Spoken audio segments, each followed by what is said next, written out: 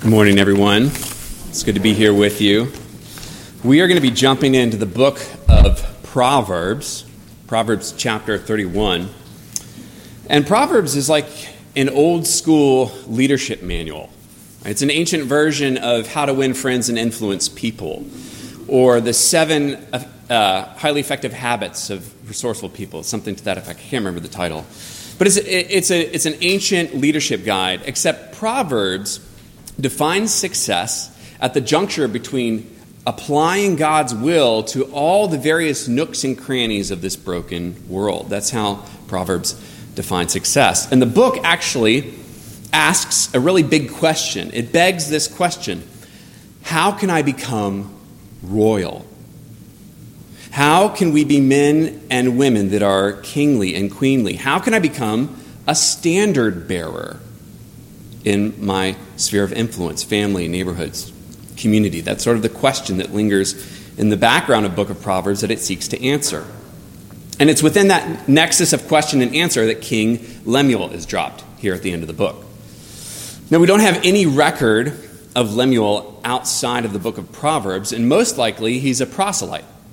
He's somebody who has converted from another people group to worship Yahweh, the God of Israel. And what's fascinating about Lemuel is that the way he is placed in the book of Proverbs, how this oracle that his mom taught him sort of caps out the whole thing, is he's the only other king mentioned in the book of Proverbs. He's the only other king we authoritatively hear from. The basis of the book of Proverbs authority rests on Solomon.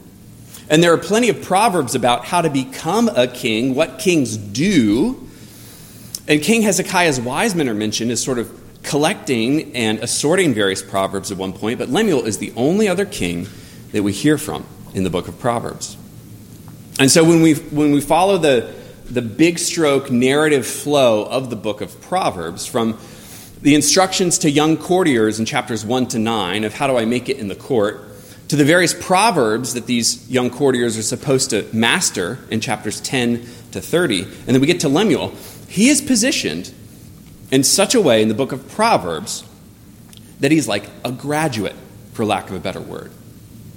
King Lemuel is a graduate of Solomon's school of wisdom. He's made it. He's someone who, through the narrative arc, has applied himself to all the things that we find in chapters 1 to 30, and he's made it to the top. But what are the 2 things that this guy who has made it to the top are reminded about? He's reminded about generosity and justice and marriage and family. Generosity and justice and marriage and family. Those are the 2 things that this graduate par excellence is reminded about. Which is really encouraging for those of us that have young or teenaged kids. Because if this guy who is the cream of the crop still need to be reminded about family and how to manage his household, that takes a lot of pressure off us when we realize that we still don't know what we're doing a lot of the time. But I recognize there's other groups of people. We're coming from different stations in life. Some of you are unmarried, you're single, and you're thinking, oh, great, what does this passage have to say to me? It's a marriage and family talk, blah, blah, blah. But Lemuel is actually Lemuel's a bachelor. He's a bachelor king. This oracle he's recounting is what his mom said to him when he was ruling but unmarried. And so if you're single, if you're unmarried, even if you're really young, you're actually the original author's original audience. This passage is targeted to you. The other station in life that it may be hard to relate to this passage is some of you have had families. Some of you have been married. And either through death or divorce or disability or any number of other things, you don't have the beautiful things that are talked about in this passage. And so as we read, it can be very easy to get bitter or frustrated or discouraged. And to you, this passage has to say that any good and beautiful thing about this family that we see here is actually ultimately only true in the new heavens and the new earth when Jesus' rule and reign is complete. No matter how good a family may be or how difficult a family may be here on earth, each one of us has to ultimately place all of our hope and our desire and fulfillment in what is to come and not what is here now. And so with that, I'm going to read Proverbs 31, And we'll begin. Well, we have to remember that poetry, especially Hebrew poetry, is dense. Hebrew poetry is trying to extract the maximum amount of meaning from the minimal number of words. That's how Hebrew poetry works. Maximum meaning, minimal words. So we'll read, and I'll pray for our time in God's Word, but we'll also reread as we go through this passage. So look at Proverbs chapter 31, verses 1 to 31. The words of King Lemuel, an oracle that his mother taught him. What are you doing, my son? What are you doing, son of my womb? What are you doing, son of my vows? Do not give your strength to women, your ways to those who destroy kings. It is not for kings, O Lemuel. It is not for kings to drink wine, or for rulers to take strong drink, lest they drink and forget what has been decreed, and pervert the rights of all the afflicted. Give strong drink to the one who is perishing, and wine to those in bitter distress. Let them drink and forget their poverty, and remember their misery no more. Open your mouth for the mute, for the rights of all who are destitute. Open your mouth, judge righteously, defend the rights of the poor and needy. An excellent wife who can find? She is far more precious than jewels. The heart of her husband trusts in her, and he will have no lack of gain. She does him good and not harm all the days of her life. She seeks wool and flax and works with willing hands. She is like the ships of the merchant. She brings her food from afar. She rises while it is yet night and provides food for her household and portions for her maidens. She considers a field and buys it. With the fruit of her hands, she plants a vineyard. She dresses herself with strength and makes her arms strong. She perceives that her merchandise is profitable. Her lamp does not go out at night. She puts her hands to the distaff, and her hands hold the spindle. She opens her hand to the poor and reaches out her hands to the needy. She is not afraid of snow for her household, for all her household are clothed in scarlet. She makes bed coverings for herself. Her clothing is fine linen and purple. Her husband is known in the gates when he sits among the elders of the land. She makes linen garments and sells them. She delivers sashes to the merchant. Strength and dignity are her clothing, and she laughs at the time to come. She opens her mouth with wisdom, and the teaching of kindness is on her tongue. She looks well to the ways of her household and does not eat the bread of idleness. Her children rise up and call her blessed. Her husband also, and he praises her. Many women have done excellently, but you surpass them all. Charm is deceitful, and beauty is vain, but a woman who fears the Lord is to be praised. Give her of the fruit of her hands, and let her works praise her in the gates. This is God's word. And Father, as we begin to dig into this passage that's deep and wide, we pray that you would give us the wisdom of Jesus Christ, who is wisdom incarnate, and gives us these paradoxical virtues by the power of his Spirit. In Jesus' name we pray. Amen. So Lemuel's mother in verse 2 demonstrates an incredibly deep love for her son.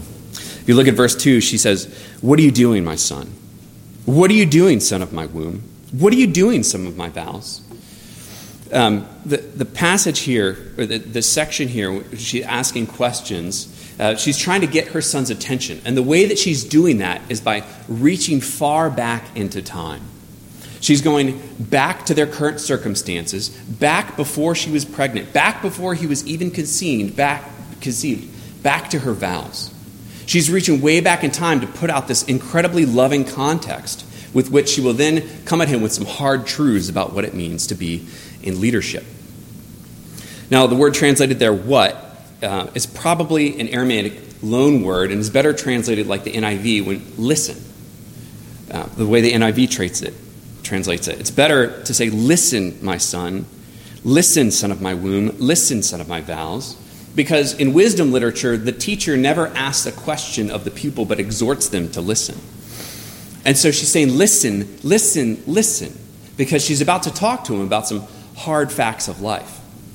And it's like she has two knobs right in front of her, two dials. She has love and she has logic. And she cranks them both to the max at the same time, which is very hard. Because a lot of us are tempted to take one of those or the other. We're tempted to fall into the love or fall into the logic. and just focus on one dial when we interact with our kids. We focus on the love. We have an incredible amount of empathy. We're just dripping with appeals, and we just want our kids to know our heart and don't interact them with any backbone, and they walk all over us. Or some of us tend towards the logic aspect, right? Suck it up, buttercup. My way or the highway. This is the way things are. And we talk about the true pointy realities of life, but we do so in such a way that our kids are left wondering if we even care about them. But she refuses to play that game. She refuses to pit these two paradoxical things against each other and instead goes max on both of them. And it's incredibly effective. We actually know that it's incredibly effective because it's been recorded for us in the Scriptures. God thought these results were so valuable that he superintended his Spirit to inspire this message and bring it all the way from then to today. And Lemuel remembers what his mom said. He didn't block her out. He didn't ignore her. It didn't go into the memory bank of his mind and exit out as the things I'm never going to pay attention to again that mom and dad said. No, this stuck with them because of her brilliant methodology of love and logic. And so in verses 3 to 9, she goes to talk to him about some of the harsh realities of leadership. She says, "Do not give your strength to women, your ways to those who destroy kings. It is not for kings, O Lemuel. It is not for kings to drink wine, or for rulers to take strong drink, lest they drink and forget what has been decreed, and pervert the rights of all the afflicted. Give strong drink to the one who is perishing, and wine to those in bitter distress. Let them drink and forget their poverty, and remember their misery no more. Open your mouth for the mute, for the rights of all who are destitute. Open your mouth, judge righteously, defend the rights of the poor." She's landing on two things that how she wants her son to conduct himself in the public sphere. That's sobriety and monogamy. Because the opposites of those are so readily available to any leader in his day and our day that they can easily derail any course of action. She says, listen, it's really dangerous to run from all the pressures of being a ruler and escape into pleasure. It can be very tempting for those who are in power leadership to run away from the difficulties of that into pleasure, albeit alcohol or sexual promiscuity. She says, listen, those are going to destroy you. Don't do it. They're going to destroy you. And then she goes on to talk about his responsibility for leadership for those that are under him in verses 8 and 9. She's saying, don't open your mouth to ingest a ton of alcohol, but open your mouth to speak for those who can't. When Natasha and I were in Lancaster, we were at a beautiful church that we loved called New City Fellowship. And the goal of New City was to be a place where anybody could come. It was in a rougher part of town, and we had everybody from doctors to guys who were staying at the homeless mission around the corner, sitting in the seats, worshiping side by side with one another each and every Sunday. And I remember very particularly one guy, Don, he was a doctor, and another gentleman, John, who was in a great deal of trouble. And Don did exactly this for John. He spoke up on his behalf. So I don't remember all the details about John's circumstance. He was either facing jail time or something with his probation officer, but Don was involved in his life. And Don called the other individuals involved in John's case and said, "Hi, my name is Dr. Don Davis." And Don never referred to himself as Dr. Don, but in this instance he did. He flexed. He said, "My name is Dr. Don Davis, and I'm calling to speak to you on behalf of John." And he went on to talk to the other parties involved, and it radically changed John's situation. And regardless of where we are in life, whether you're a mid-level manager at a corporation or whether you're a janitor cleaning bathrooms, every single one of us can exert this sort of kingly and queenly responsibility and rule, where we open our mouths for those who can't, and we make ourselves available to those that are around us and under us. Every single one of us has some sort of situation like this where we can exercise these kingly and queenly qualities. One commentator summarized this section and put it this way, actually. He says, "The king speaks on behalf of the poor and needy, because they are socially and economically too weak to defend themselves against the rich and powerful. The poor may be defenseless against them because they are too ignorant to counteract the obstructionist tactics of the legally savvy, too inarticulate to state their case convincingly, too poor to produce proper evidence, and or too lowly to command respect. In sum, the king must be accessible to the people and champion the cause of the one who cannot otherwise get a fair hearing. What is said here of the king is valid for each person in his or her sphere of activity. These are the hard realities that Lemuel's mother, in the context of love, wanted to remind him of. And then she goes on to talk about what every mother wants to address with their bachelor son: getting married, finding a good woman. And that's what she does in verses 10 to 31. Now again, in keeping with her brilliance, she does this in such a way that it's an acrostic. An acrostic is a poem that's arranged according to the alphabet. So each one of these verses starts with a different letter of the Hebrew alphabet. Now if I were to start singing the alphabet song, if I were to say A, B, C, D, E, and then just stop, what happens? You keep going in your mind. You can't stop the alphabet song. You have to keep going to the very end. And that's what Lemuel's mother's trying to do. She's trying to just get it so deep within his psyche that it plays over and over again from the beginning to end. And that's another point of arranging this in terms of acrostic, is that she wants to say, Lemuel, this lady is the A to Z. She's all that in the bag of chips. She's the complete deal. This is what you're looking for. And in this acrostic, she talks about the value, the character, and the praise of the sort of woman that he should be looking for. Value, character, and praise. And the value of this sort of woman is highlighted in verse 10 to 12. An excellent wife who can find? She is far more precious than jewels. The heart of her husband trusts in her, and he will have no lack of gain. And two things are really important about this section to note. The first is the amount of trust. The heart of her husband trusts in her. You know, outside of this text, every other place in the Bible where someone's heart trusts in something other than God is condemned. This is the only place where the heart trusting in an object other than God is praised. And so what that does is it takes the man and the woman and elevates their spiritual intimacy and puts her on equal footing with this man as a spiritually competent being and creature. They can trust one another. They can share about their victories and their defeats and their successes and their failures, all before God's face together as equals. Also, she's stylized as a war hero.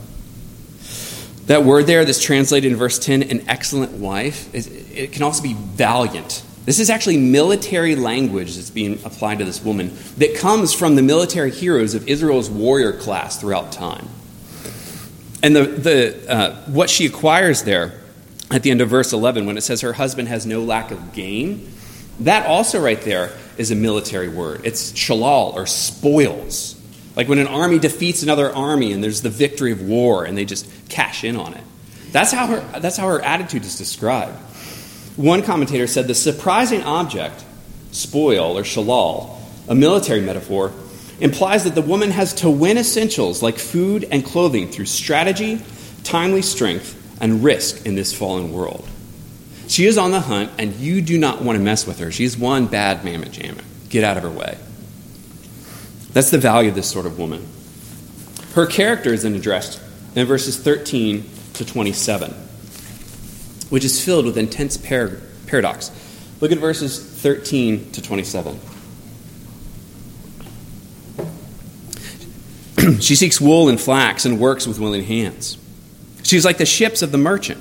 She brings her food from afar. She rises while it is yet night and provides food for her household and portions for her maidens. She considers a field and buys it. With the fruit of her hands, she plants a vineyard. She dresses herself with strength and makes her arms strong. She perceives that her merchandise is profitable. Her lamp does not go out at night.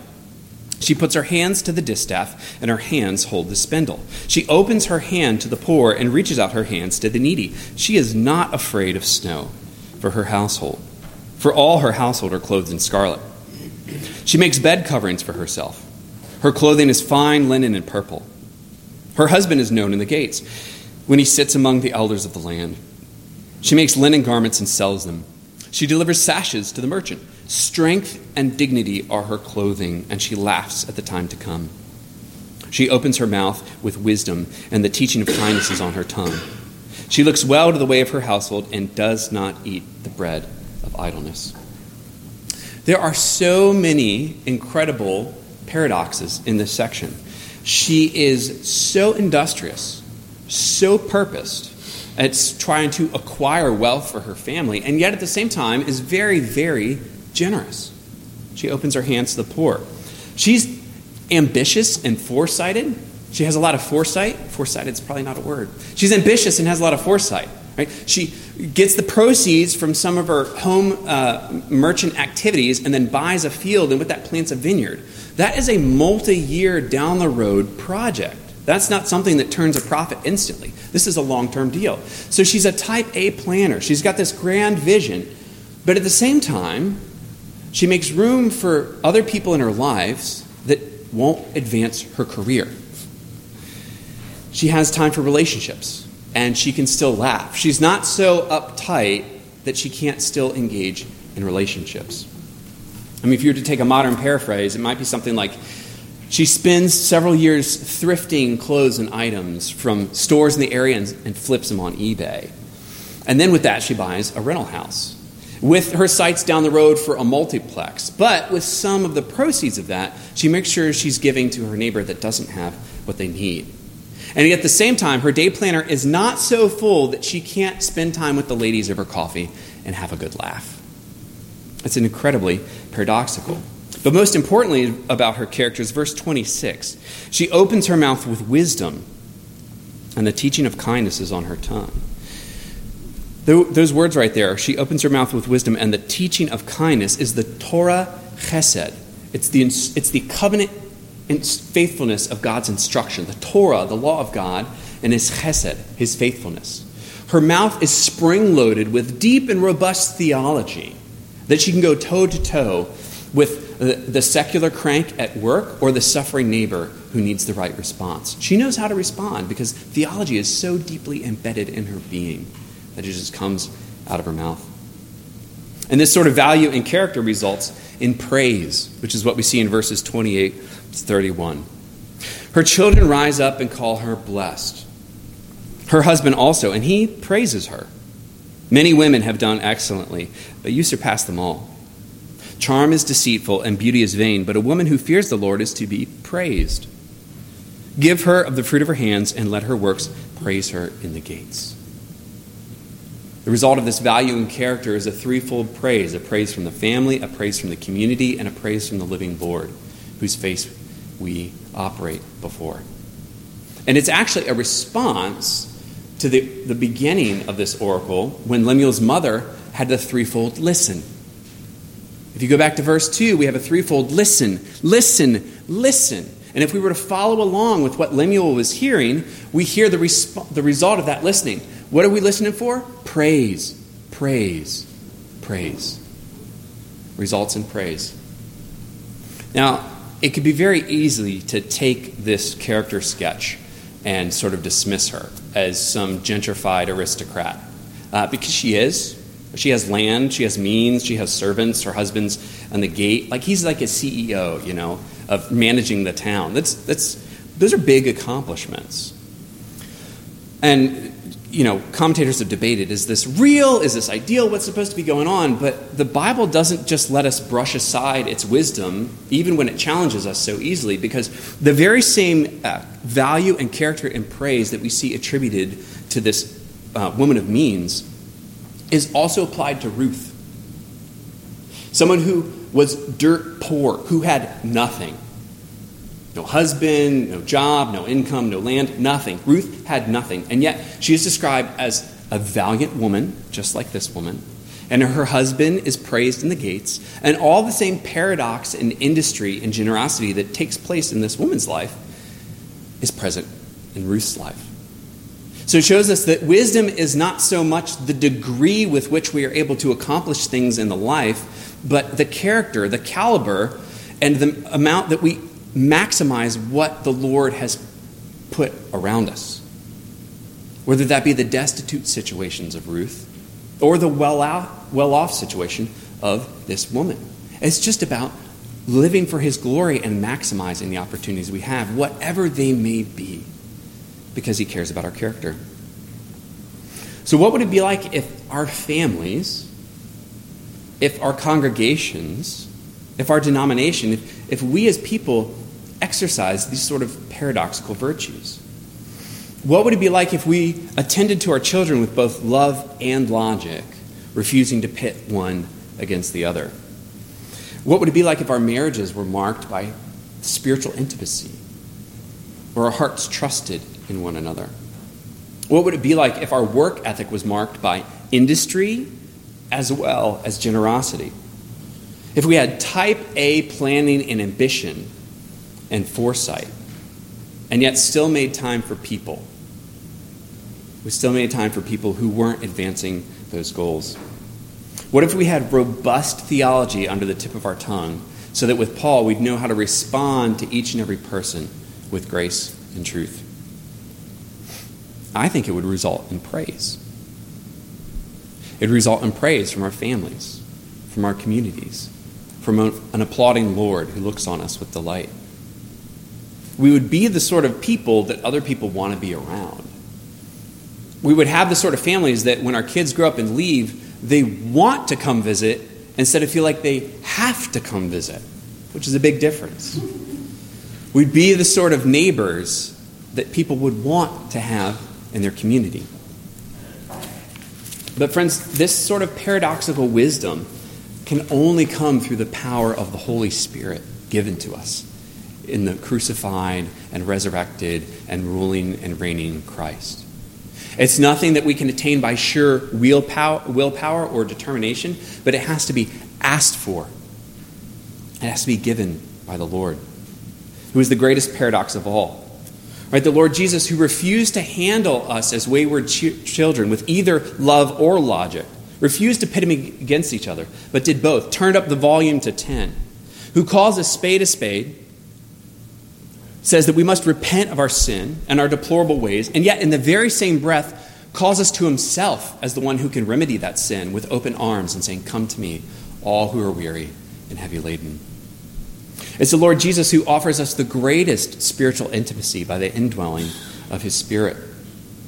The Lord Jesus whose life was marked by the greatest industry that was ever accomplished by a single human being on earth. All of his life, he marched towards one single goal: acquiring atonement and expiation, acquiring forgiveness of sins on the cross. And yet, he labored so diligently with all of his being for something that did not benefit himself. He had to give away everything he acquired because he didn't need it. Jesus didn't need anything he didn't need forgiveness of sins. But he labored diligently to provide generously for us who are poor and needy, who can't provide it for ourselves.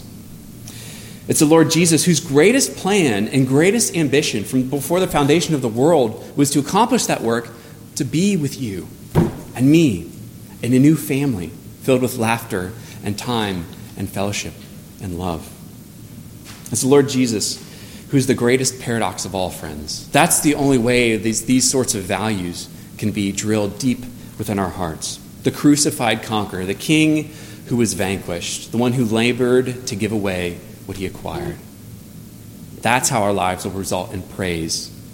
Praise from our families, praise from our communities, and praise from the Father, is when it's firmly situated in Jesus Christ. Let's pray. Father God, we thank you for your word, and we thank you that it challenges us. It can be very hard to hear about a top-notch exec-type lady leader, and yet your word comforts us at the same time. That shows us that you give us all that we need. What you command, you provide. We thank you for that. Lord, as we go throughout this week, I ask that we would meditate on these truths, Lord, that we'd seek ways to parent our children wisely, that we would live lives of industry and generosity, truthfulness, that your covenant love would be under our tongue at all times. And they would look not only to our own interests, but to the interests of others.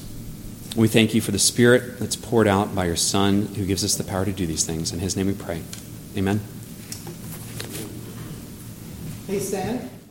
Praise God, from whom all blessings flow.